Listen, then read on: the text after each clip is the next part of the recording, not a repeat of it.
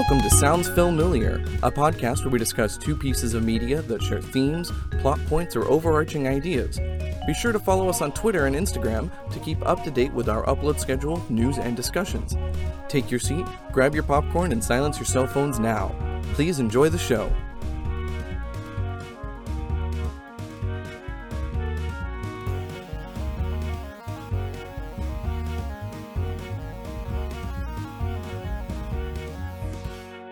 Welcome to Sounds Familiar. My name is Caleb, and my world is fire and blood.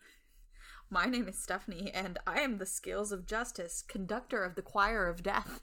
And welcome to our Happy Fun Time podcast. I know, about a couple of happy, I don't know. Cheery, peppy. I mean, they have happy endings, we'll put it that positive, way. Movies. Uplifting, inspiring. Post-apocalyptic, but in a fun way. Movies. I don't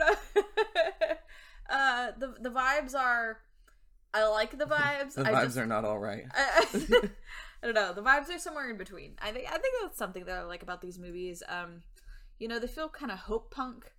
Hope punk? Have you heard of that? It's not a term I'm familiar hope with. Punk.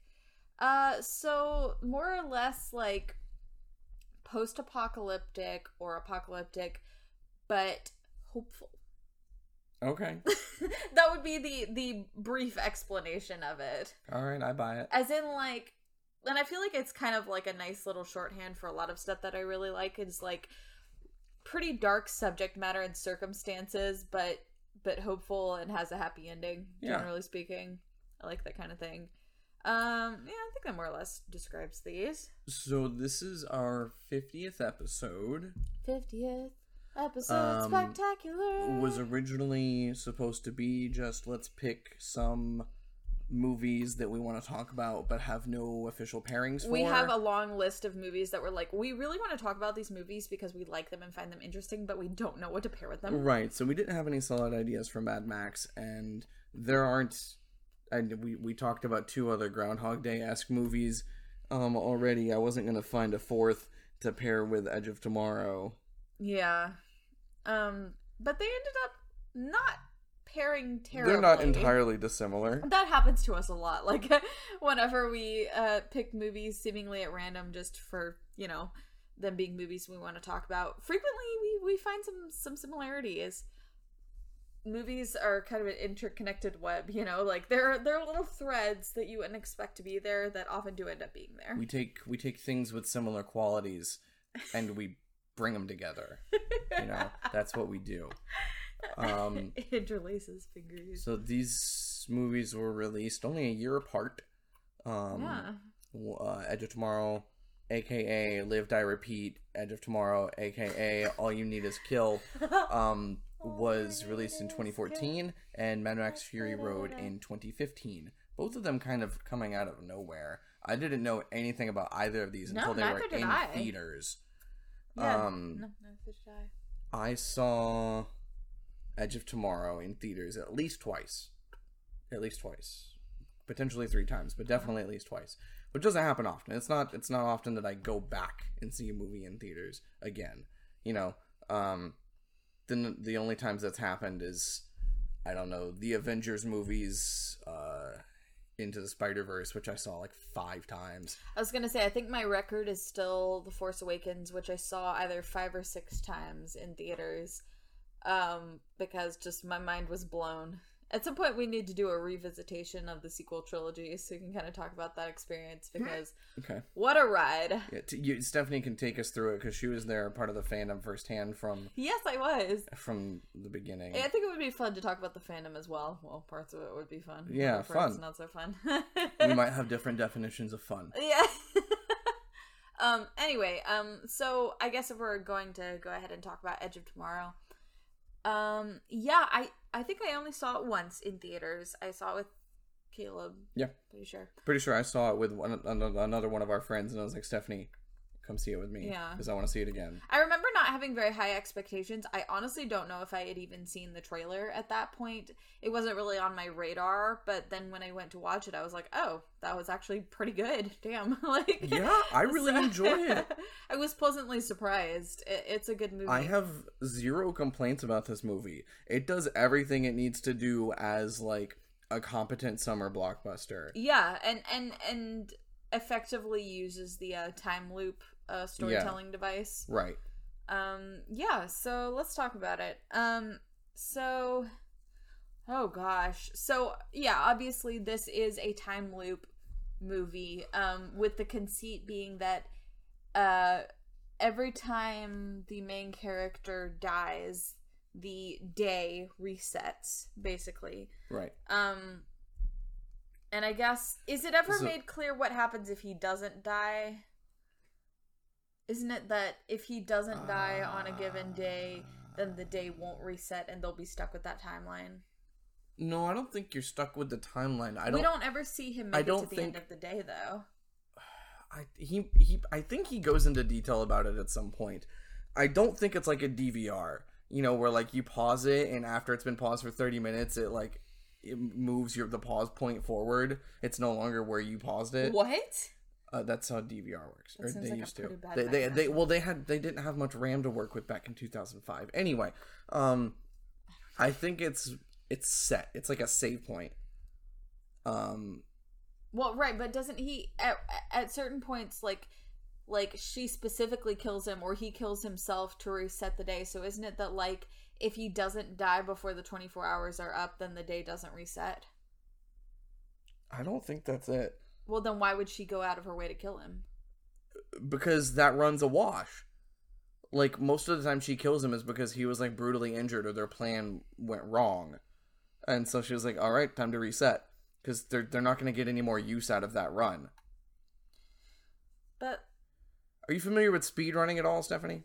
No, nor do I care to be. So you're about to be a little bit. Okay. So in the video game speedrunning community, if you're attempting a run, and you make a major mistake at some point that costs you, 5 or 10 seconds, you just hit the reset button and start from the beginning. Well, okay, but wouldn't it be that like, oh gosh, I feel like this was said at some point. You know what? It's not important. I mean, it might be important. I don't know. In Groundhog Day and Palm Springs, it does reset at a specific time. Right. But we never see that happen in this one. Right. Because I don't think it's relevant or important. It's not. I feel like we would have seen it at least once if it was possible to happen. And I'm saying that I would not stake my life on this, but I think it's that if he doesn't get killed, the day doesn't reset. Because no, I'm not disagreeing with you. I'm agreeing with that point. I thought you were saying that after 24 hours, the day resets, no matter if he dies or not. No. Okay, then we're on the same page. We're doing all of this. Oh my god, we just wasted all that time going over that. Who cares? Tangents are fun. No, I would say, yeah, like, if he doesn't get killed, the day keeps going. Unlike in Groundhog Day and Palm Springs. That is how I also perceived it. Oh my god. Okay, yeah, well, I'm glad we could figure that out. Anyway. Cheers. Yeah, cheers. So I think this movie does something very interesting with the time loop mechanic, which others that I've seen do not do. So in like both Groundhog Day and Palm Springs, when our heroes escape the time loop, that's the end of the movie. That was the end goal, right? They learned all of the lessons that they needed to learn while they were in the loop, and then they break it and they get to go on and live their lives with the lessons that they've learned. In Edge of Tomorrow, our hero loses his time loop ability right before, like, the final act. Like, right when he would need it most. And that's presented as a scary thing. Like, it's actually like, oh shit, you don't have the time loop anymore. You don't get a reset anymore. Right. There's no, oh, you're injured, we'll just, put you down like a horse and then you wake up. It's... Yeah, that... Which I thought was cool because it's doing something different with the time loop mechanic. Mm-hmm. Because in, like, Groundhog Day and Palm Springs. I mean, that kind of fits, right? It's like they're trapped in that and they want to get out. With him, at first he's trapped in it, but then he's like, oh, I actually need to be here. Right. Like, this is good for me. The way it works is that it's an advantage for them because this is an ability that the enemy normally has, and Right. now we have it, and this is an opportunity to use it, as opposed to it being a purgatory. Right. It's Right. It's not. I mean, it is a sort of purgatory, but more than that, it's like he's stuck in training, kind of. Yeah. like the training cycle, which is interesting. I guess. I mean, oh gosh, there's so many things. Like, one of the things is that, like, the humans who are fighting the alien invasion don't know that the aliens have this time loop reset ability. Right. Nobody believes them. Right. And it's kind of wild that, like, throughout the entire movie, that does not change. The only two people who ever find out about it, at least up until the end of the movie, who knows what happens after that, are Rita. the main character, whose name I don't remember, and Rita. Cage. I don't remember his first name. Yeah. William? Something. I don't know. Cage. Yeah. They're the only... Tom Cruise. They're the only people who know. And so, like, I guess what And happens... Rita's scientist friend. Okay, yes. That guy's cool. I guess what happens is that when the aliens get killed, it just automatically resets. They have that ability. So humans don't know it, but the timeline's been resetting every day. Like, every time the aliens get killed, it just resets. And I guess it's important not to get bogged down in the details. Once again, I don't really know how this works, but when they kill the Omega... Mm-hmm. That's what it's called. The, like, hive mind thing or whatever that's controlling it. Mm-hmm. Somehow the other ones lose the ability to reset, but Tom Cruise gets it reset one more time. Well, because he... Okay. So the reason he originally was able to was because he killed an alpha and, like, its blood, like, splashed on him and, like... fused its way into his blood somehow. Hard to believe that didn't happen more often than just him and Rita. Well, but there's only yes. the alphas only occur 1 in 6 million. Oh, see, I missed that detail. Whoop. Their scientist friend drops down. Oh, okay, yeah, I didn't. I missed that. Only 1 in 6 million of the mimics are an alpha. Interesting. And then at the end, when he blows up the Omega, the same thing happens. You see it. The blood from the Omega leaches into Cage, and so he gets one final reset because of that. Yes. Right, which is a great, not really a twist ending, but a great, like, it twists in a way that it's like... Yeah, and it takes us all the way back to his first scene. Right, and it's great because, and I love how sci-fi type movies can allow this stuff to happen. It's just a hand-wavy, like, oh, well, the timeline didn't reset, as in, the thing that he did still happened. He still defeated the Omega, but he also gets to go back to the beginning of the previous and day. everyone that died with him on that mission, right, brings them all back to life. So and I love that. It's like it's a perfect hand wavy, just go with it, happy ending. And I don't know, I think that's kind of nice. like it's fine. I don't know what the rules are. Just tell me it happened. No, it's not. It is, because you're shown over and over again how horrible it's going to be. Every person on that beach dies. The mimics make it to London, and they just destroy the entire island and kill every person on it. And this prevents all of that entirely. Right, and they don't even have to die for it. Like, everyone gets to come back to life. It's really nice. Well, it's also nice because it's like, it's sort of that fairy tale concept of, like, dying for something but still getting to live. It's like, you do your penance, you make your sacrifice in dying, but in this case, death is not the end. So it's like, you've paid your dues, but then you get to come back after that, which is nice. It keeps it from being too downer of an ending. Yeah, J.J. Abrams should have watched this movie. I know. I'm not gonna go up. Yep. I'm just saying, it's a tried and true storytelling thing that a character can make a sacrifice in giving their life and then be brought back to life because they have paid their dues for their evils of the past. It's not important. Anyways, so right, I really like that because it's like you see each of the characters' willingness to die for their cause, and yet you still allow it to be a triumphant ending by, like, resetting the timeline like that. Right. It's nice. Yeah, it is nice. Yeah, so... if I may. Yeah, you may. There's something in this movie that I enjoy that is unique to this type of story. And that's the audience being unaware of how many times the main character is reset. Yeah. You're right. That's always kind of a, oh god, kind of moment when you realize, I think it does it in an even more interesting and appealing way than the original Groundhog Day. Because, like, they would just kind of throw out this factoid, or there is a factoid floating around. This isn't expressed in the movie. Like, oh yeah, he was trapped in the loop for 1,000 years. I'm like, cool. Like, I don't want to know exactly how long they were in there. Right, that's like, not important. Even if I know, that doesn't tell me anything. But anyway, the point is that, so, and this is addressed in the movie, where when he first meets the scientist, and the scientist asks him how many fingers he's holding up, and he doesn't know. And he says, okay, so this is the first time we've had this conversation. And showing then, it through little details then like they play with it from there. Yeah. Where at a certain point in the movie, the audience assumes it's the first time we've seen something happen. But then it turns out this has happened many, many, many times already. They make it to a farmhouse and there's a helicopter. And Rita wants to take the helicopter. And Cage reveals that they've made it to this specific point many times. And no matter what they do, she dies here.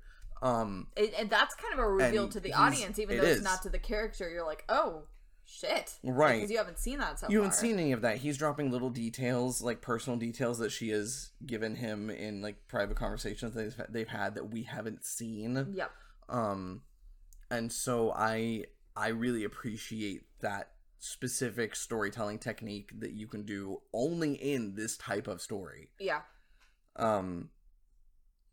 Because you know that the hero has gone through all of this loss, and the fact that they like are holding it in and then they just like let it slip in little details, and they're eventually like, this isn't the first time, we've been here many, many times before, and you're like, oh, that's such a fascinating like kind of like, I don't know what the right word is, juxtaposition of character knowledge and audience knowledge, because a lot of times with the protagonist character, you're kind of going through the journey with them, and that is more or less the case with this, but there is kind of an expert withholding of certain bits of information that it's like the character knows this, but the audience doesn't. But then when the character reveals that information, it's still a reveal for the audience, I guess. Like, I don't know. I think that's kind of cool. Yeah. Just selectively doling out information. And I think this movie does that really well. Yeah. And I think Palm Springs did too, because Palm Springs was the only time I've seen this type of story where we meet the main character has already been in the loop for who knows how long. Well, I would argue What's-Her-Face is the protagonist character, like, more or less. I mean, they could both count as protagonists. I would call them co-protagonists. But what I'm saying is we still see it through the new person's eyes. We do. So we still see it through her eyes, but then also you get the benefit of having him dropping details later on, like, this isn't the first time we've had sex and stuff like that. Right. Because you don't know. Right. You assume it's the first time. It still allows it to be a reveal to the audience. Yeah. Yeah, and I think that this movie does that really well with, like, something changes each time, or you see him learn something each time. And when you don't see him learn something, you still see it come back later, where it's like, oh, he has learned this. Like, which I think is really great. Like, it kind of reminds me of playing a video game. This is coming from someone who is not a gamer. Yes, much like a video game, Stephanie.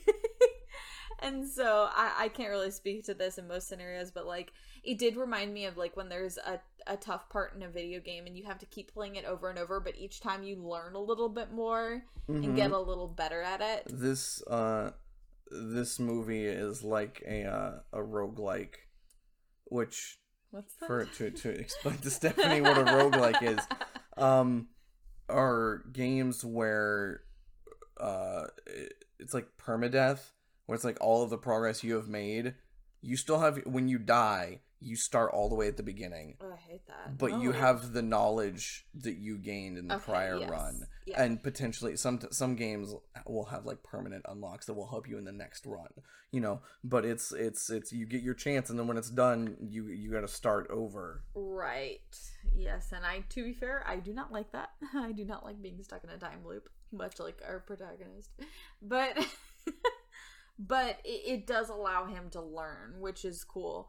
And you do kind of see, I think my only critique would be that I would like for him, as is the case with a lot of time loop characters, to be a slightly more despicable character at the beginning, so that we see him go through more of a moral arc. Because at the beginning, like, I'm extremely sympathetic to him. Yeah, it's like, just, he's kind of a coward who, like, doesn't want to die in a fair. battle. Yeah, like, sure, I don't want to die either. He's a PR guy. Like, it's, I don't know. That would be my only real criticism, is that the way the movie frames it is kind of like, oh, he wears the military uniform, but, like, he's only a PR guy, and he can't actually do combat. And I'm like, there are a lot of people in the military who don't do combat. Like, damn, that's a pretty big thing. That's somebody's job, you know? Yeah.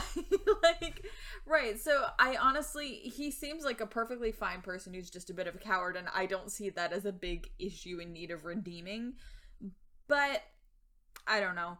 I think, to me, I would either frame it as he's kind of an everyman, like, he's not even involved in the military and he gets put in that situation, because that would make it be a little bit more of a growth thing. Like, he's just some guy who doesn't know what he's doing, which is kind of what they're doing.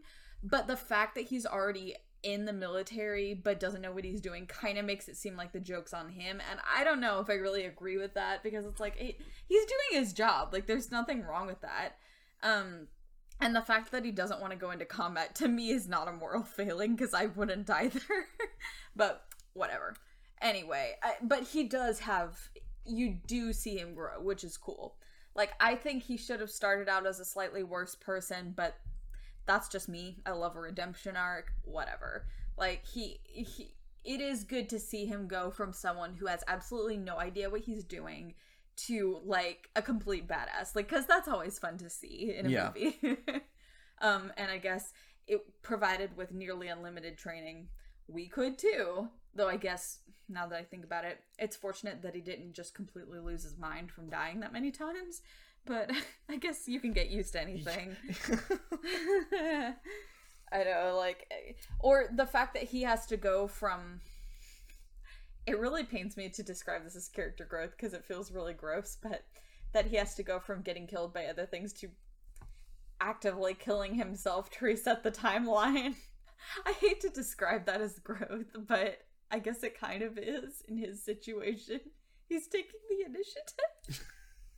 Well, that's I think that's a good segue into our the movie's thesis statement, which it conveniently gives you right up front, before the time loop stuff even happens. The Master Sergeant, played by Bill Paxton, is so Cage tries to blackmail someone out of getting sent to the front lines, and then he gets sent, like, to the forward operating base, like, with a letter saying that he's a deserter and a private and not an officer. That was not cool of them to do, by the way. No. And that was pretty unethical. Yes. And so the Master Sergeant is this constant character. He's the first person he meets every time he wakes up. And he catches the squad gambling. Says, "What is my view of gambling in the barracks? Dislike it, Sergeant Farrell. Why do I dislike it? Because it entertains the notion that our fate is in hands other than our own. And what is my definitive position on the concept of fate, Chorus? Through readiness and discipline, we are masters of our fate." You might call that notion ironic, but trust me, you'll come around. Through readiness and discipline, we are masters of our fate. Yeah, you're right. That is pretty essentially the thesis statement. That's it. There you go. That's yeah, bye-bye. That's the movie. Yeah. No, I do like how that's done too. Because like through living through the time loops, he is learning readiness. He is remembering every single detail that he has to remember to survive. And then he has the discipline to seek Rita out and, like, can do as much training as he possibly can and, like, figure out what his mission needs to be and follow it through. And then, you know, ultimately, like, even once he loses the power, he is still able to be the master of his fate and, like, make it as if all of the bad stuff never happened at all. Yeah. Because of the readiness and discipline. Right. And it makes that's another great thing about time loop movies, is that, like, everything feels worth it at the end. Like, it just gives it that sense of, like, all this had to happen for the ending to happen, which is great. Like, that's, in some ways, it's, like, the the most essential movie, like, the most essential type of movie, that it's, like, it's seeing someone go through things, learn things, adapt to their circumstances, develop relationships, and, like, have an ending that feels earned. Like, in some ways, it's boiling those things down to their most essential. It's very satisfying, because you're right, it does feel like every single thing that happens is building towards something. There is an ultimate goal. Right, everything matters. It's never... movies like this are rarely ever like, well, what was the point in that? Why did we need that to happen? Right. No, it's gotta be, if you're gonna do a story like this, you know, if you're gonna be stuck living the same day over and over again, every time you do something different, it's gotta mean something. Yeah. And I really like that. Like, I mean, even at the end, the last sequence, like, more of the characters from his, like, squadron or whatever the fuck it's called are, like, involved. And I really hate them at the beginning of the movie. Fuck, I hate almost every character at the beginning of the movie. I just, like, it just feels so mean-spirited. It's just, like, first of all, let's lie about this guy and who he is and, like, force him into combat, even though that's not what he's trained for, and we all know it. Or, okay, they don't all know it. They think he's a two-star. The guy who sends him there knows it. Like, and then it's like, then let's all gang up on this guy who clearly doesn't know what's going on and, like, essentially be like, yeah, we're gonna let you die and not help you. Like, yep. And just everyone's a fucking asshole. And I'm like, I hate you all. I hope you all get stomped by aliens, frankly. And they do. Like, and they do, except for the guy who gets crushed by the dropship. Yep. the couple times where he just kind of lets him get crushed. Yep. I felt a little bad, but I thought it was kind of funny. He's just like, yeah, I don't have time for this shit today. Goodbye. Like, he just gets... Yeah, it's like, if I don't try and save you, I get an extra, like, 5 steps in towards my goal. Kind of ruthlessly pragmatic. But honestly, if they didn't want to get stomped by an alien, maybe they should have been nicer. But anyway... I'm not sure what moral theory or ethical theory that falls under. Something that I probably would disagree with. Yeah. Whoops. But no, I guess it annoys me more because the movie doesn't seem to be completely convinced that these people are assholes, if that makes sense. Like, I'm not the kind of person who usually gets really annoyed at characters for being assholes if the movie tells you that they're assholes. I'm just like, oh, right. Yeah, that's what they're supposed to do.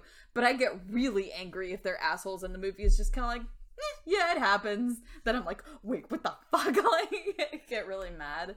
And of course, that's probably how it actually is in the military, but I don't know. And I don't ever want to know, so yeah. But anyway, they come around at the end because he, like, shows himself to be one of them and to be, like, knowledgeable and competent and actually gets them to fight alongside him. And a lot of them even to, you know, give up their lives for the continuance of his mission, which is... all of them. Pretty impressive. Oh, yeah, that's right. Literally everyone dies. Everyone. But then he even, like, after they all died for him, it's like he still manages to come in clutch because he still ends up saving them all by resetting the timeline. So, and it just kind of sucks that they won't know that he saved their asses like that. Because when the timeline resets, well, the only person who knows what happened before is him. And the only person who probably will believe him, at least at first blush, is Rita. Because she previously experienced the same thing. Yep. So she was kind of like the trial run for that, as we learn through, like, their dialogue, in that she also got some of the blood mixed with her blood, lived the same day over and over again, but something happened, she wasn't able to reset the day, and then she lost the power completely, and the timeline just continued. Yeah. I think is but what fortunately happened. It was after her big victory. Right. So it's that's why she was. So they were touting that these exosuits are so easy to use and they're gonna help them win the war because Rita was able to get hundreds of kills on her first day in combat in the suit because she had been reliving right, but day. they don't know that. They don't know that she was. Yeah, that's a little funny, but right, and then. When she tried to tell people, was it like they didn't believe her? They either didn't believe her, or they committed her, or they vivisected her. See, that's also the like most annoying thing to me is like I feel like there is critique to be made here of like how even under the most extreme like dangerous circumstances people are still stupid panicky creatures who like won't listen to each other, but I feel like that's not really explored beyond the most surface level, but it very easily could be because she is a war hero. She's literally called the Angel of Verdun, and yet she has still in past timelines been treated like she was crazy and and just completely dismissed for saying what she had learned. And it's just, that feels very unexamined. Like, it's just kind of a fact of life in that universe. There are a lot of awful or questionable things in this movie that just go entirely unexamined. Or even, like, they're not even cast in a shadowy light. It's literally just, this is how it is. That's just how it is. Right, and it's especially crazy because this is a humanity that's been invaded by fucking... aliens, inexorable aliens from outer space, and they're not willing to entertain that someone could be in a time loop. God, there's a sequence where the doctor, the scientist, is trying to explain that he was building this device that would help them track the Omega, and the character's like, "Where is it?" And he's like, "Well, it's at this facility that I got kicked out of because they called me crazy." And I'm like, "You were just talking about like wavelengths and like." Tracing things, and I'm like, these are all just like well-known, like proven scientific like science. Things, and they're like, nah, that's too crazy. But when you're talking about aliens, right, like that would be crazy to someone like, who hadn't yet seen aliens. These aren't even like standard looking like carbon-based life forms. Like these aren't little green men. They look like machines. These are crazy things. I know. And someone says, I want to track something using wavelengths, and then it's like, oh, we better commit him. Like, I know. It's such a frustrating thing where the movie repeatedly tells you these people will be thought of as crazy by the rest of the humans, and yet never examines that and never steps back and goes, maybe the humans are wrong to think of them as crazy. Right. It's just kind of like an accepted thing, and that is something that definitely frustrates me about it, but, I guess a movie can only do so many things at one time. Whatever. Let me put it this way, the things it does very well. The things it actually does get around to addressing, it addresses well. It's just there's also a lot of things that I'm like, I feel like this should be addressed because it's definitely rubbing me the wrong way, but it isn't. But for what it does do, it does very well, and and it also is like every time loop movie needs a romance, because like what better way to like have a romance than like showing characters having similar interactions each time but learning, well, I was gonna say learning more about each other. One of them's learning more about the other every time. Makes it difficult, and then they have that. There's always that one scene where the one character reveals too much of how much they know. Yeah. No, and it's really great, and I also like how this movie does it, and feels like it really gives it a heart, and I like that a lot. It's solid. Yeah, it's really solid. It's good execution, fun concept. Also, I like Tom Cruise as an actor, and I like Emily Blunt. Yeah, they both are really great, really charming. Yeah, I like them in pretty much every role I see them in. Like, both separately. I can't decide if I should tell Caleb he needs to watch A Quiet Place or not, because there's a lot of Emily Blunt in that, and she's really great in it. See, the funny thing about that is Emily Blunt is also in other movies. that aren't scary. I know. No, well, but see, the thing about A Quiet Place is it's like, it feels kind of Jurassic Park-y in that it's like, could be considered a horror movie, but there are a lot of like other things going on. I don't know. Oh, speaking of Tom Cruise, also feels kind of like War of the Worlds, which I feel like is maybe something Caleb could watch, though it is on the scary side. I don't know if I would. It is? Yes. Really? Yes. Oh. I would not put it as horror, but I would put it in kind of the in-between space where there is definitely some scary parts and like some scary circumstances. Let's put it that way. Caleb was like, "Oh, I was planning to watch War of the Worlds, but now I'm not sure." Ah, damn. No, there are definitely some horror sequences in that one. I feel like you could handle it, but you know, hard to say. Whereas A Quiet Place, the only thing about A Quiet Place, whatever, that really gets me is that there's a lot of jump scares because of the literal nature of like the movie, which is that like it's like very, very quiet a lot of times, and then suddenly boom, like I literally watched that movie with earplugs in because I was that serious about not getting jump scared. So but I do think it's a good movie, and one that, or it is a competent movie that I would like to talk about at some point on here. Maybe we compare it with War of the Worlds, do a little Tom Cruise, Emily Blunt double feature. I don't know. We'll see. We'll talk about it. But yeah, anyway, so Edge of Tomorrow, great movie, kind of underappreciated. Definitely go see it. Go see it. Definitely see it. Yeah, find some way to watch it. I don't know what it's on. I own the Blu-ray, so. Yeah, no, definitely worth a watch. All right, well, we will be back after the break to talk about Mad Max Fury Road. Hey everyone! Thanks for checking out our show.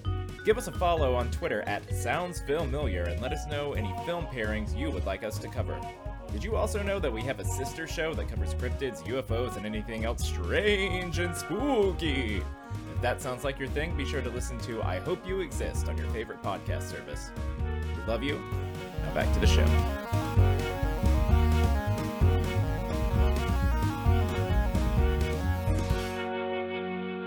We're back from the break to discuss probably the most surprising blockbuster hit in recent memory. Yeah. Just came out of fucking nowhere. I'm still bewildered sometimes when I think about this one. I had no idea it was coming out. I was totally unaware of any ad campaigns or anything. And then one day, Stephanie's like, I just saw Mad Max Fury Road. You need to see it. And I was like, there's a new Mad Max movie? Why did you go see a Mad Max movie? Yeah.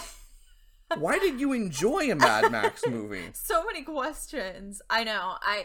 So we might as well get into our experiences.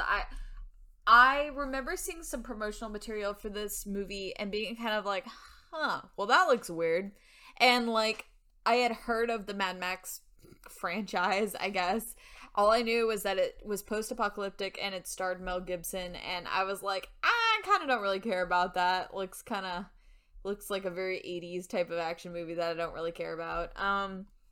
So seeing the trailer, I think I saw a couple times, but I wasn't really aware of it beyond seeing the trailer a couple of times. I was like, okay, I mean, that looks kind of weird in a way that I'm interested in, but I'm also kind of like, this looks like a very like action-y type movie, and I was like, I don't know, we'll see.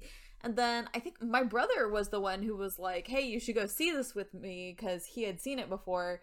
And I was like, I mean, okay, hell yeah. So I was going to see a lot of movies back then with my brother, because he was like going to see a lot of movies. I don't know if he still does, but he I hope he does, because he introduced me to at least a few movies. Anyways, so I went to see this with him, and I was like, oh, holy shit, that was actually really good. What? Like, being just really, really like, I was not expecting that at all. And yeah, telling Caleb that he should go see it. I feel like this movie surprised a lot of people, and that's part of why it's had so much cultural staying power. Like, it's also a very good and unique movie. But I think also, especially because it is technically the fourth movie in the Mad Max franchise. Not the third? I think there's Mad Max, there's Beyond Thunderdome. I think there's you know what, hang on. This will be a very quick Google search. Yeah. Just keep talking, Stephanie. I believe it is the fourth movie in the Mad Max franchise. And okay, right. There's Mad Max, then there's Road Warrior, then there's Beyond Thunderdome. Okay, so yes, then there's Fury Road. Okay. and people were not really expecting it, and then, you know, when it was actually good, everyone was like, what? Right. So, especially because I think the first three, not knowing that much about them, not having seen them, for full disclosure, I think were kind of like considered, you know, like, all right, like they, you know, they're things that people enjoy watching, but were not considered like great cinema by any stretch of the imagination. My dad, I quotes them constantly. So I grew Yeah. up like part of growing up is understanding your dad's references. And being Yeah. like, that's where he got that from. Jeez.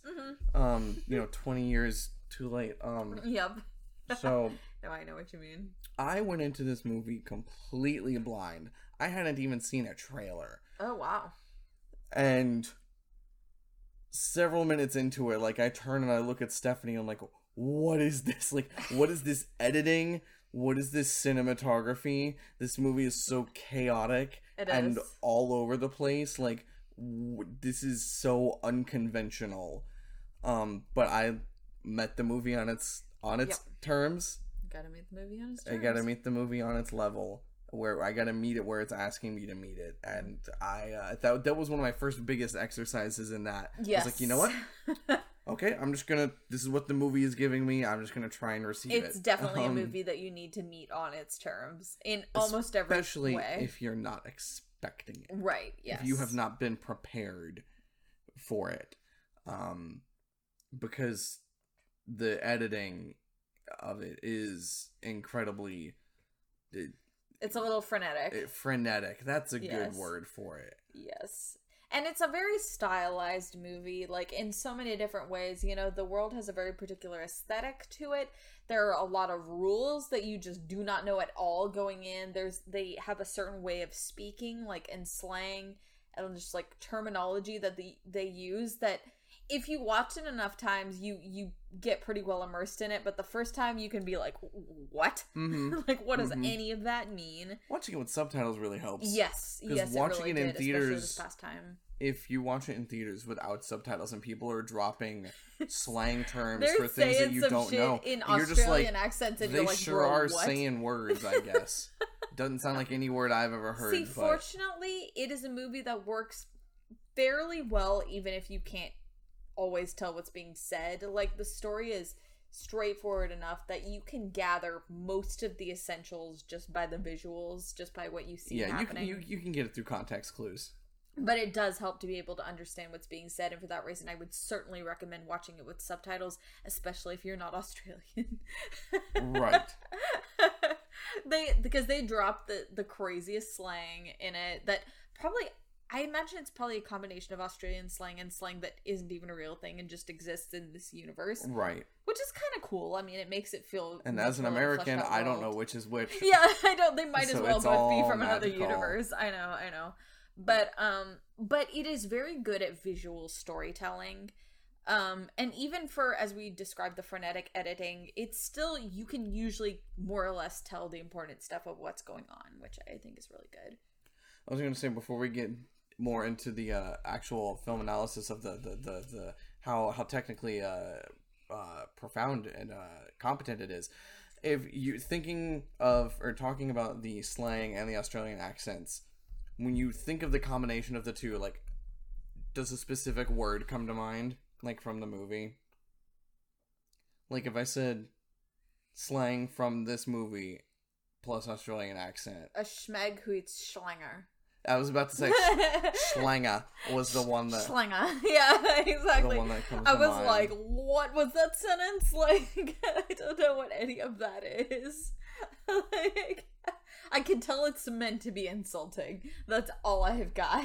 And then, of course, certain words that, like, you know are not Australian slang, that you know are specific to that world. Yes. Where they have their entire, like, lore and everything, which Right. is kind of cool, honestly. like guzzling. Right, and that's a good example of, like, contextually you can tell what that is, Mhm. and you can also infer not only that it's gasoline, but also that they've constructed a particular word for it because of how important it is to their world, which is really cool. See, there is, talking about the world building, there is, this movie rewards you paying attention Yes. Because it drops a lot of stuff on you that you have to figure out yourself through context clues.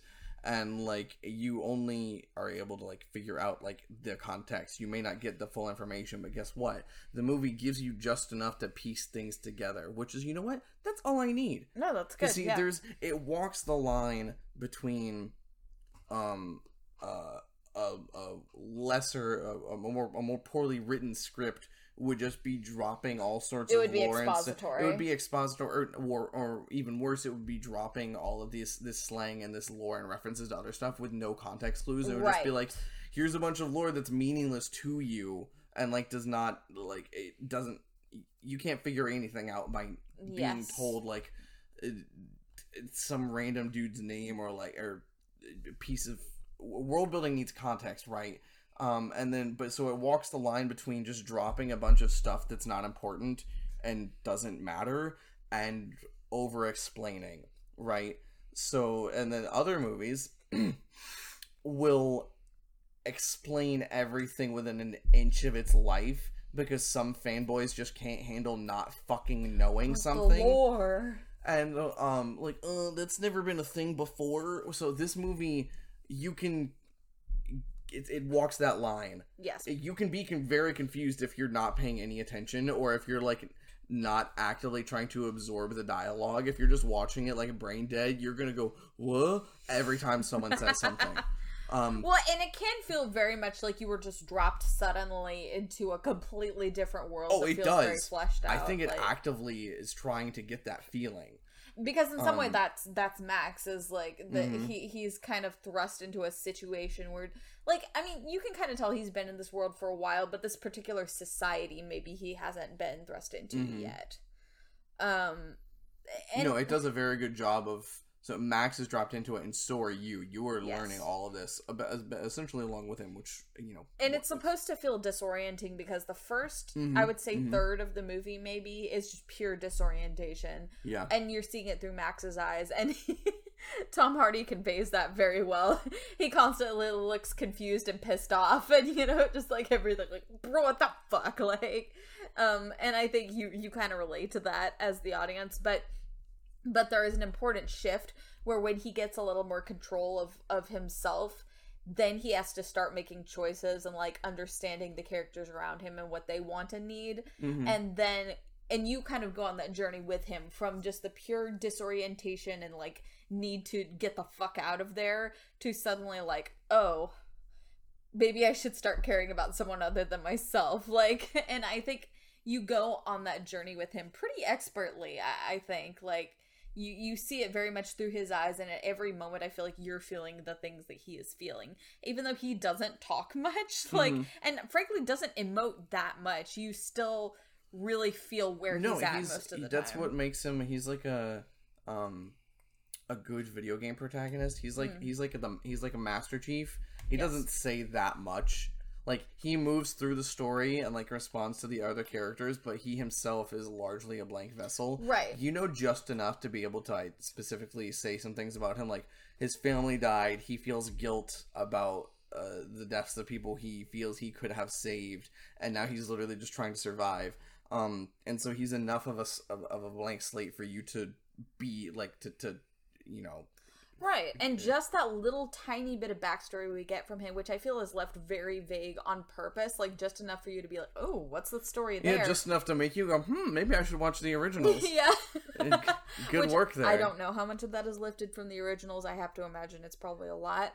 And then that gives him, as a character, not just an audience stand-in, but then as a character, gives him just enough motivation to make the journey from selfishness to selflessness, and, like, to go from just trying to survive to actually trying to help people, trying to help other people, and specifically people who are trying to make a better future. Right. Like, so that takes, I think that elevates him from just an audience stand-in to an actual character with, growth and goals and things like that, which I think is a really nice balance, because you kind of need him to be both.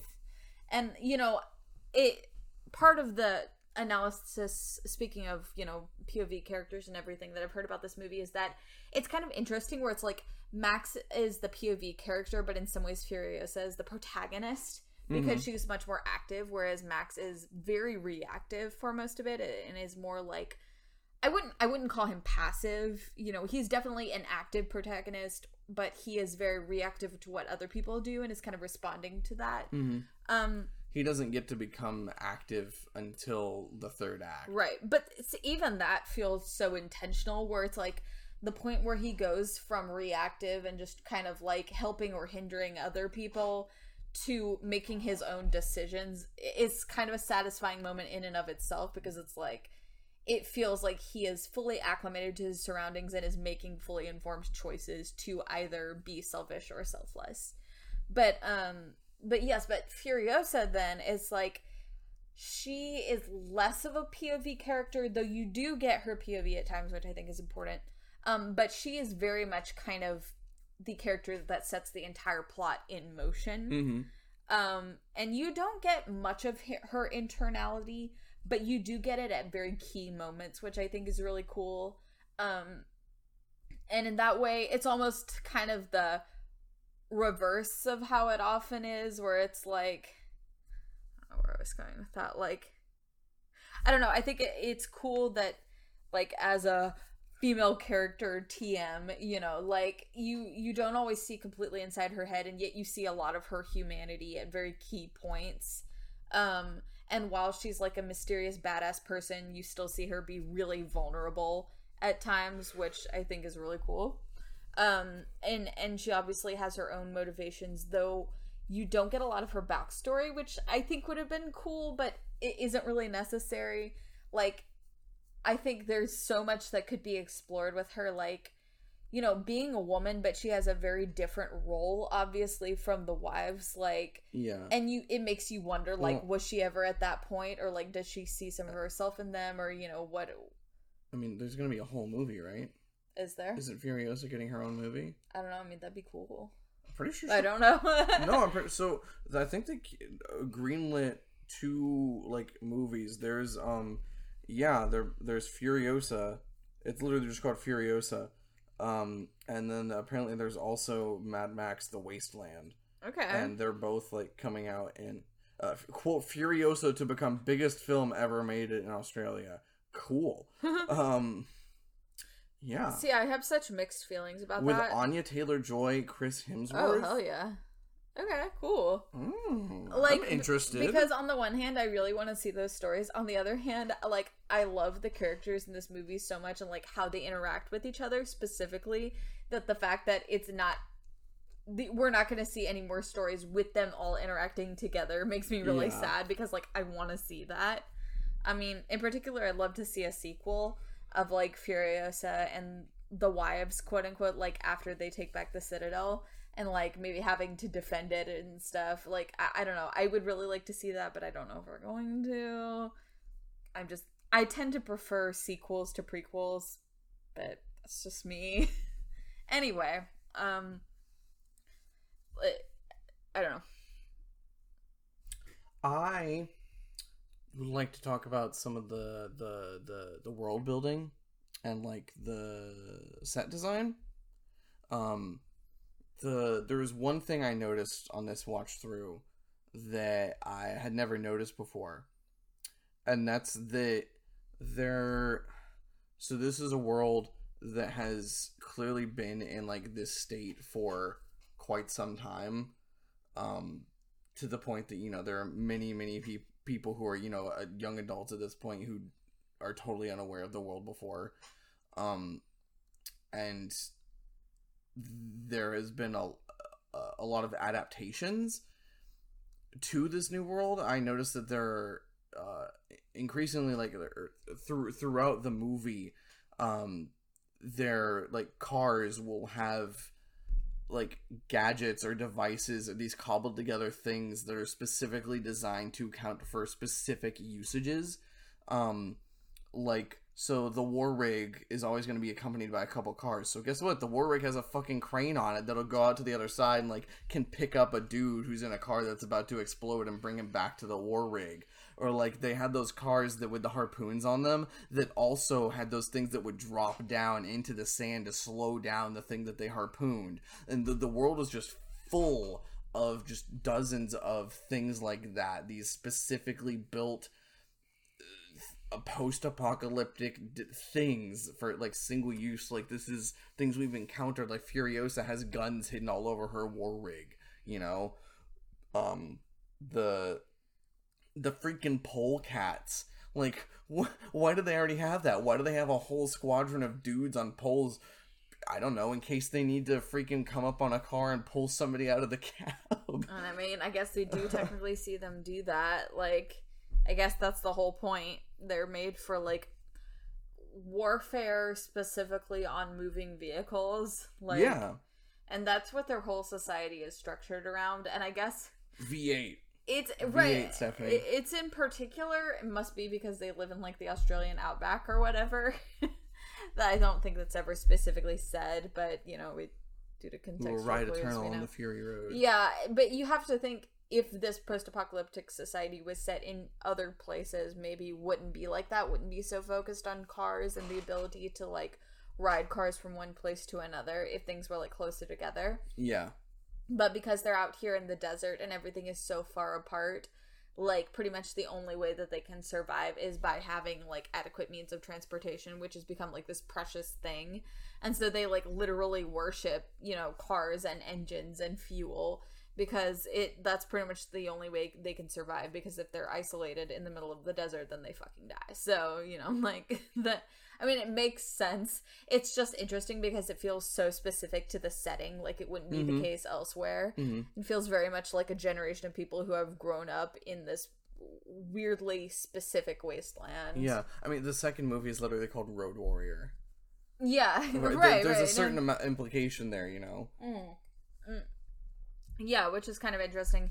And of course, I mean, the exact dimensions of the world are never quite clear because, like, we were talking about that one point where they're looking at the salt flats and you were like, yeah, if you rode for 160 days across any part of the outback, you would still get to the coast. The ocean. Yeah, if you could ride for 160 days. Yes, if you could ride in a straight line on a motorcycle from, like, for, like, half a year from dawn till almost. dusk, it would take you, like, 2 weeks with no hindrances to hit the coast. Right. Even if you started from the widest point of Australia. Which is weird. It's like, are they in, like, the middle of Asia or something? Somewhere fucking huge, but They're not. It's pretty clear that they're supposed to be in Australia. I think that's what it's meant to be implied. Like, and Australia isn't that big, so I mean, okay. I don't know. Disclaimer or citation, like, it's pretty big. It's big, but it isn't but that big. it It is isn't crossable. 160 days ride big. Yes. Like, not many places are.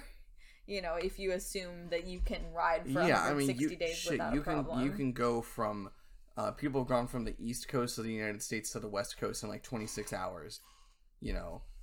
Oh god, that sounds like a nightmare. But yes. Oh, it's a whole thing. You technically can. Oh, it's a whole, like, that. illegal, like, underground, like, illegal. people get, like, these crazy cars with, like, internal fuel tanks that they're able to fill up from inside, and, like, they have scouts go out and, like, check where speed traps are, and motherfuckers thinking they in Mad Max. I know, here. no, it's a whole like contest thing. Okay. A whole underground thing to try and cross from coast to coast in as short a time as possible. And God, I think the wouldn't current wanna do record is that. like something like 26 hours. That just sounds like the most miserable experience possible, but sure. Good for you guys, I guess. But yeah, that anyway, the specifics aren't important. Like, you know, the whole point of them not being able to cross the salt flats is that they need to go back to the Citadel. They need to go back to the people, and they need to remake society instead of escaping it. Which is, if you that's can't the fix whole what's point. broken, you'll go insane. Exactly. The whole point is fixing what's broken instead of just trying to get away from it. And so that's why they need that reason, capital R, why they can't just escape from it and just keep going, and why they need to turn back and instead of, you know, and instead try to retake their society. Which, you know, I like. I especially like, you know, the rather, I suppose if you're looking at the film through a metaphorical lens, the rather on-the-nose metaphor of the fact that the green place that everyone's trying so desperately to get to is now a complete wasteland and poisoned and is just the place that they are trying to escape to is no longer viable. So you can't escape. You have to instead. You have to fix the place that you're in. Right. And that, feels pretty intentional, I guess. Like, and it's also interesting to me that, like, it's such a patriarchal society that they just have a literal patriarch in almost every sense of the word. Like, they barely even have a form of government. They essentially have the patriarch and his sons, who I guess are the oligarchs, and then they have, like, slaves, basically. Like, slaves and soldiers, and, like, oh, yeah, I was about to say, don't civilians. forget the warrior class. Right, the warrior class, who are, once again, I'm almost classifying them as slaves. They're just less like slaves and more like cult followers. And what I think is really cool, too, about, the way this world is kind of hyper-literalized. Like, there is metaphor, but it's so on the nose that but you can accept it in that kind of setting. You can accept a really on-the-nose metaphor because it feels appropriate. Like, everything here is super extreme. Like, the war boys, they're able to retake the Citadel pretty easily because when their patriarch is killed, it's like, they don't stop existing, but they just don't have anything anymore. They're like, oh, okay. Well, right, it's like, well, damn, what do we do now? That's like I don't know, I never thought we'd get this far. Well, and it's because it's almost literally that way. Like, they're all dying, which, once again, if you want to talk about on-the-nose metaphors, it's like young men who are specifically raised, like, with the express purpose of dying for the patriarch, knock, knock metaphor, like... they're, what is it, radiation poisoning or something like that. Yeah, like, they rarely make it past whatever age, past young adulthood. So, and that's, like, something that's specifically told to us. And their entire society, at least for these young men, is structured around the idea of, I don't know, martyrdom, I guess you would call it. I mean, they do have a religion. It's essentially like a cult or an extremist faction of a religion where they're encouraged to kill themselves for the cause. Right, for the cause. They're specifically told that they will go to Valhalla, which is interesting because it echoes, like, ancient, Norse mythology, where they would, they would tell soldiers that if they were killed in battle, they would go to this essentially heaven-like afterlife called Valhalla, and they literally lifted that word from that. So it's kind of contextually very similar to that, where that is where warriors go. And of course that's what they all want. But then what's interesting is when the leader is killed, they have no problem retaking the place because it's like all the will is just gone from them. They're like, oh, well, if the seemingly invulnerable leader is killed, then it's like that shatters the entire illusion. Does it shatter the illusion? Well, okay, so it doesn't really get into it. The only war boy who, like, we actually see, like, the illusion is shattered for is Nux. The rest of them, the movie ends before we get to explore it. But they don't because seem to have that much trouble. The thing. Well, hold on. Walk back in. Is the illusion shattered, or do they just accept their new ruler? Like, that could also be true. The person who killed. That could also be true, Immortan Joe. But there's no indication of that in the text that would be the rules. That, like, if someone kills the current ruler. Because with the way things are currently in their philosophy is that the ruler can't be killed, or at least that is the implication. So we have no direction as to what they would do if the ruler was killed. Mm-hmm. And so it almost feels like, I don't know, it almost feels kind of like an Edge of Tomorrow, where, like, when the Omega, the hive mind or whatever is destroyed, that just leaves all of them kind of paralyzed and aimless, like, because they're so structured around, like, I don't know if you could call it a society, but a system in which there is someone at the top, like, more or less, if not controlling, then at least strongly influencing the others. Then if that is taken out, because it's such a hierarchical system, then it leaves all the other ones kind of completely rudderless. I don't know, which I thought was interesting because of kind of showing the fallibility of a system in which one person has so much power over everyone else. You know, so, and, you know, so many things about this movie you could say there's a lot more room to explore that, but we just kind of don't. Right. It's like you're kind of left to come up with your own Right, this movie conclusions. explores what it explores, and everything Right. else, which is a lot, is left up to your interpretation. But I think even with, you know, speaking of that, like, I think with Nux in particular, that is kind of an illustration where I think it's not so much that he's special. I think that could be the journey of almost any one of the war boys if they were in that situation. And I think it's supposed to show, like, just how vulnerable that ideology is and how easily it can be disproven by just someone showing them, like, basic compassion and, like, hey, maybe all that's bullshit. Like with him, it's like you see him be, like, insanely, just fanatically devoted to this, like, crazy little religion that they have, to the point where, you know, he's, like, taking drugs, he's screaming, he's trying to commit suicide, like, all this insanity. He tries multiple times and Right. fails. Which is a little hilarious in and of itself. Like, he's really trying to kill himself for this cause, but the universe just keeps, like, kind of, like, thumping him backwards. But then, almost, pretty much all it takes is for him to fail, you know, a few times in his quest, and then, you know, for the, I don't know, the good guys to show him a little compassion and, like, accept him as an ally, and he's just kind of like, I guess I'm good now. Which, like, You want to team up with you guys? right, which it's honestly kind of sweet, because it's like, you completely buy it. You're never are you like, I don't believe that he would turn good so quickly. Instead, you're like, yeah, I believe it. He's some fucking stupid teenager who doesn't know what he's doing, and as soon as people are nice to him, he's completely ready to join them. Like, I believe that. It's, what's the fucking community line?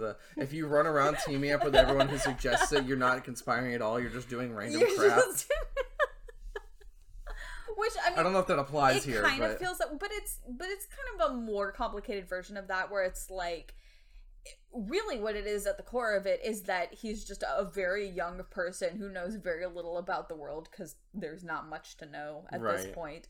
And, like, he's gonna go with whoever, like, is taking care of him, basically, which is really sad. Like, but essentially it's just a very young person dying of cancer or whatever it is, and is just like, whoever exerts the strongest influence on me, that's my new daddy. Like, that's my new god or whatever, and that's who I'm gonna go for. And but what's nice is it's kind of like, I think it's supposed to represent the potential of the other people within this society to, I don't know, become good or whatever. All it takes is someone showing you a potential alternative. Right, exactly, because they're unaware of any alternatives. This is a society of people who do not have alternatives. Like, that's almost, like, that's a good way of putting it, because that's almost definitionally what they are. Like, they have nothing else.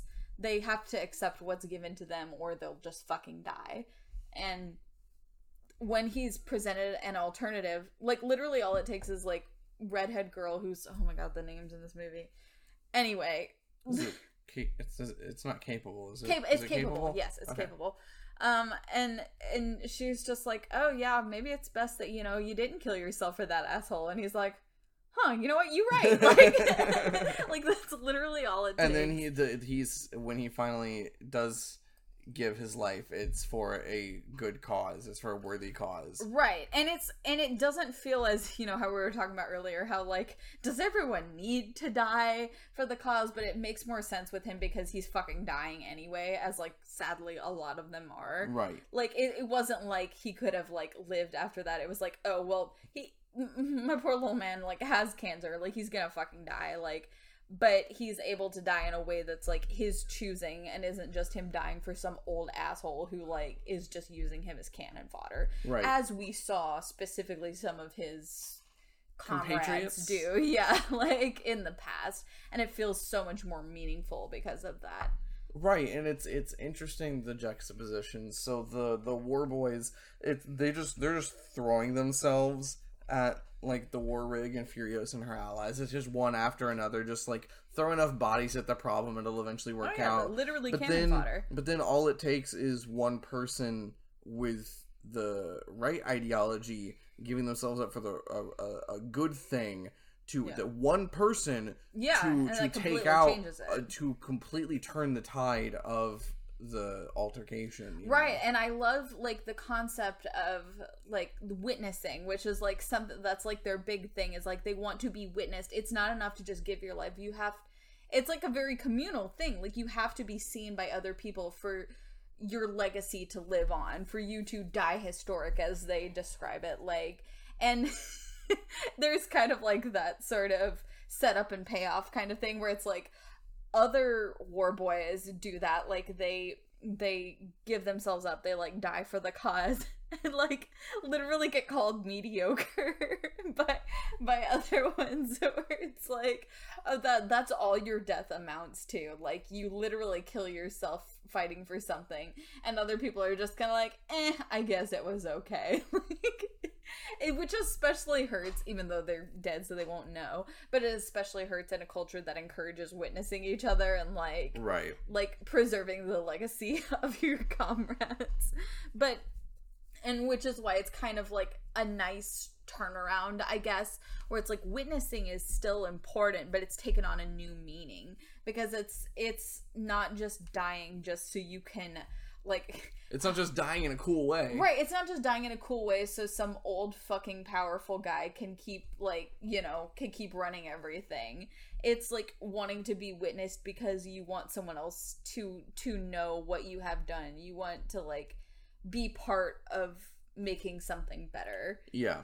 And so that's why I'm not mad about it. I think it's really beautiful.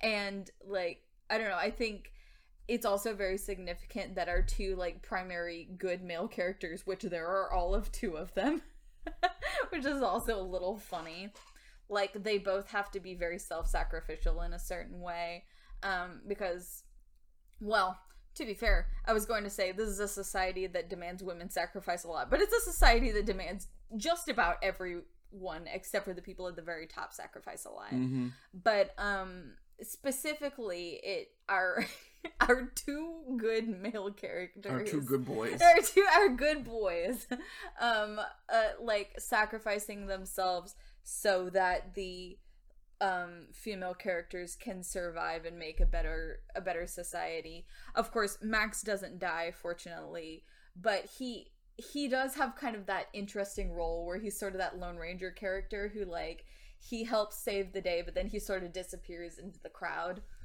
And like Furiosa and the wives are left to take control of the Citadel and like hopefully build a better society. But Max is just kind of like, he's an agent of change, but then he sort of disappears because he's not interested in like power or anything like that. He just kind of is, he's here to help, and then he's gonna peace out. His personal journey is not complete.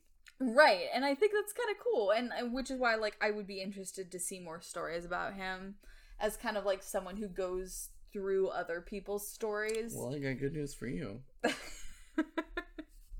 Yes, I'm looking forward to that.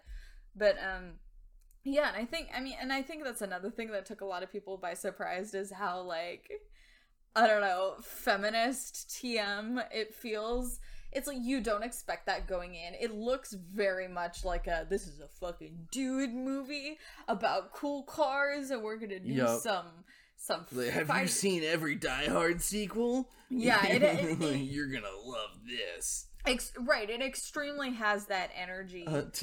Tips for tricking your stepdad into watching feminist media.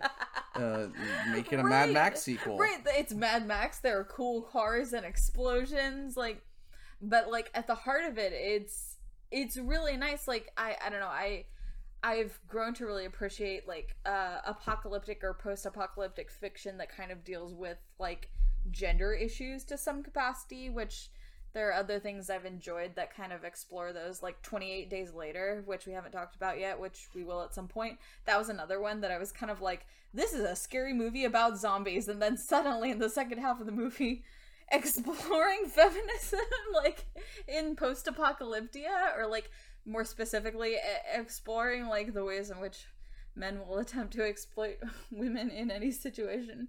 But like, I don't know, I really like that about this one, especially since it's set in a society in which people are so much reduced to their function. You know, like, the wives that Furiosa is attempting to rescue, like, have been reduced by the people in power, Immortan Joe specifically, as, like, their specific function, which in this society is to be sexy and provide reproduction. Like, that's pretty much it. Like, the most essential, and I'm saying this with the most extreme of air quotes, woman role, which is to be of reproductive value. And that's the interesting thing about it. It's like, it very much reduces them to that Evo psych role, which is, like, not just to be sexy, not just to be sex slaves, but also to produce healthy children, like, to further the patriarch's line. I don't know, I thought it was surprisingly interesting, like, how that was explored. And not just that, like, not only are they, you know, like, damsel characters like they are, but they also have, like, interior lives, and they have individual personalities, and, like, even among those characters, they don't all always agree. Like, you know, like, there's the one girl who's like, this is too fucking scary, I'm going back. Like, yeah, it sucks there, but it sucks even more out here. And they're like, no, we can't go back, remember, we're not things. And she's like, but I don't want to die. So even then, like, they have their individual, like, traits as characters, which I really liked. And I really like a post-apocalyptic piece of fiction in which not every character is just, like, a gun-wielding badass. Like, because, newsflash, like, if the world went to shit tomorrow, there would be a lot of people who would not be that. And, like, we would still be left with the question of, like, what do we do with people who aren't providing some immediate, like, value to society, but they're still people who deserve to be able to have their own lives. Like, anyway, so, okay. I could go on that tangent for a while. But... yeah, I thought you were on a roll. Thank you, Caleb. I thought so myself, but... I was just gonna let you go. Yeah, no, never do that. We wouldn't have a podcast if I didn't. But anyways, so... yeah, I really like them as characters, and one of these days I want to do a group cosplay where we're just like, alright, we've got a dozen rolls of toilet paper, we're gonna make these outfits. Like, no, that would be really cool. But anyway, really great movie. Could talk about it a lot more, because there's a lot to talk about, but yeah, you should definitely watch it. Yeah, like, why haven't you seen it? Who hasn't? I know, I'm still kind of, I mean, our friend hadn't seen it. Who hadn't? Oh yeah, well, that's different. She hasn't seen a lot of movies. I feel like, I don't remember who it was. Someone I know tried to tell me that, like, Fury Road wasn't very good, and I was like, cool, so I can just completely discount your opinion about anything, right? I either hear people not talk about it at all or say only good things about it. Like, those are pretty much the options. Like, literally my only complaint about it would be that I wish there was a little more character development because of all the, like, characters that are introduced. Like, I wish there was a little more for each of them, but I'm also very sympathetic to how difficult that is. Like, if you have a lot of characters, like, how difficult it is to, like, spend a lot of time with each of them. Yeah. And it's not a movie that has a lot of dialogue also. No. Unless you gotta keep the runtime down. Yes. Like, I'm sympathetic to it. Like, there are adjustments I would make if I was making the movie, but as it is, I think it's very good. Not. No, I'm not, sadly. I'd love to make a sequel, but it's fine. Anyways, so yeah, no, very nearly perfect for what it is. And so if you don't like it, I'm just gonna have to press X to doubt on your cinema opinions. I'm gonna come to your house and beat you up. You can't threaten our viewers, listeners, on air. Just listen to me. Yeah. I can't say just watch me. Cause just watch me. No, it's hear me. I don't know. Witness me. Oh shit. I'm good. Are you good? Yeah. Cool. Good. My name's Caleb. You can find me on Twitter and Letterboxd at @actual_Caleb. My name is Stephanie. You can find me on Twitter at StephHasNoName and on Letterboxd at RaisLeftBoob. And you can find the show at Sounds Familiar. And we'll see you guys next week for the 51st episode. Good night, everybody. Good night. Thank you so much for listening to our show. Be sure to check the episode description for any links we may have included related to this week's episode. You can find us online on Twitter and Instagram at SoundsFamiliar. If you'd like to get in contact with us, drop us a line at soundsfamiliar@gmail.com. We'd like to thank our friend Chelsea for our logo. Check her out on Instagram at ChelseaBHDesigns. We'd also like to thank Shane Quick for our theme music. If you feel so inclined, please leave us a review wherever you get your podcasts, and be sure to tune in every Thursday for new episodes. We'll see you next time on Sounds Familiar.